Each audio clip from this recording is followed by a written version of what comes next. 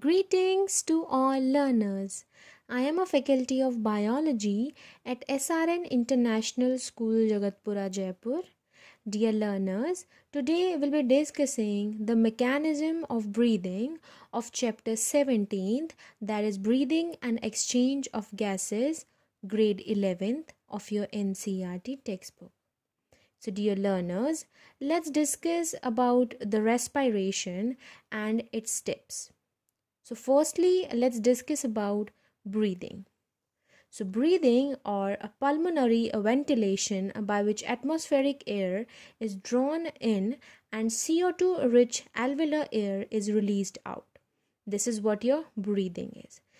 Diffusion of gases of O2 and CO2 across alveolar membrane, transport of gases by the blood, diffusion of oxygen and carbon dioxide between blood and tissues.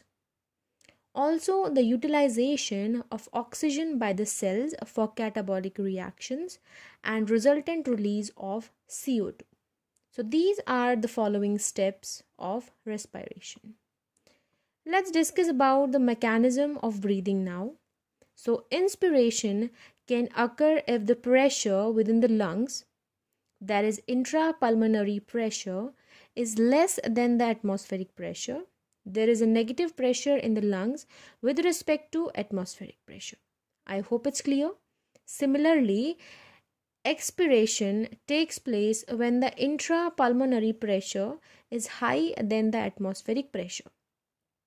The diaphragm and a specialized set of muscles, that is external and internal intercostals between the ribs, help in generation of such gradients. So inspiration is inhaled by the contraction of diaphragm, which increases the volume of thoracic chamber in the aereo-posterior axis, basically the antero-posterior axis.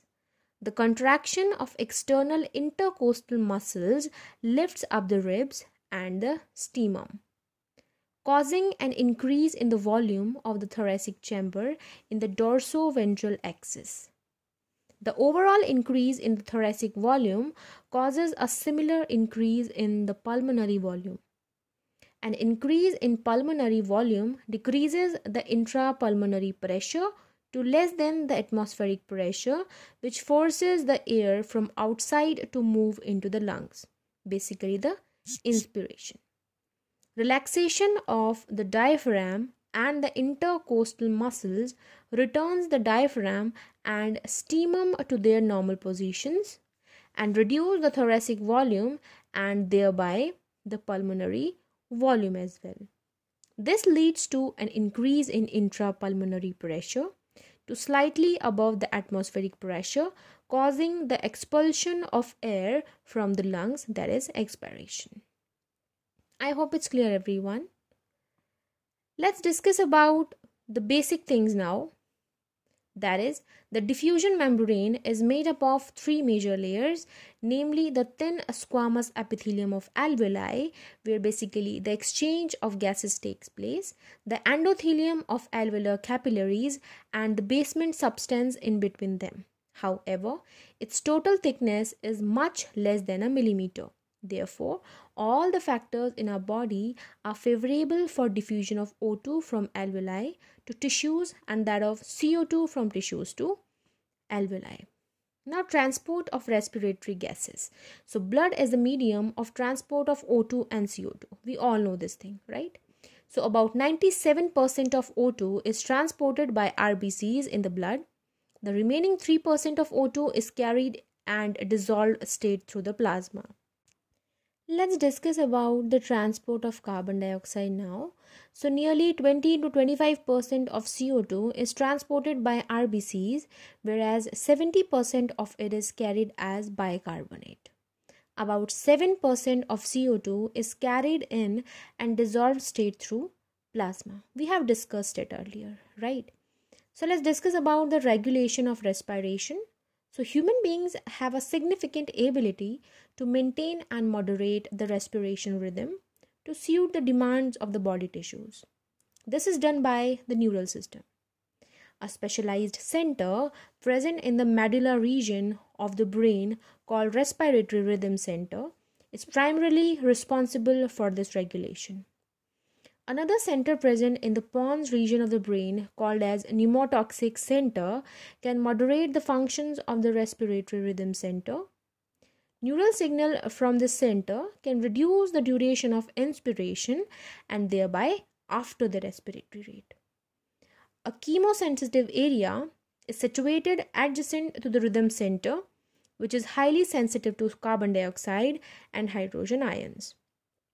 Increase in these substances can activate the center, which in turn can signal the rhythm center to make necessary adjustments in the respiratory process by which these substances can be eliminated.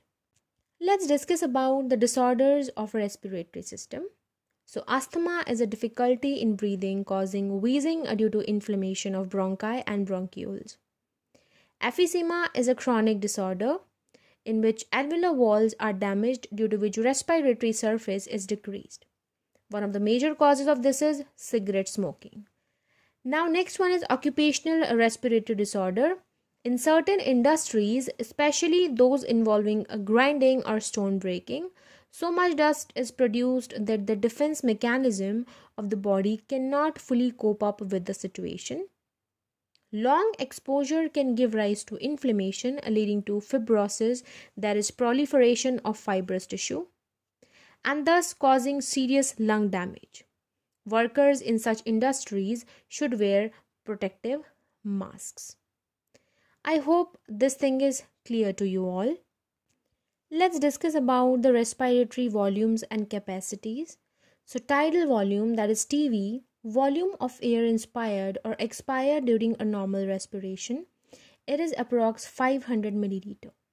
A healthy man can inspire or expire approximately 6,000 to 8,000 milliliter of air per minute. Dear learners, that's all for today. I hope you have understood the topic properly. Stay blessed, Essanians. Have a great day.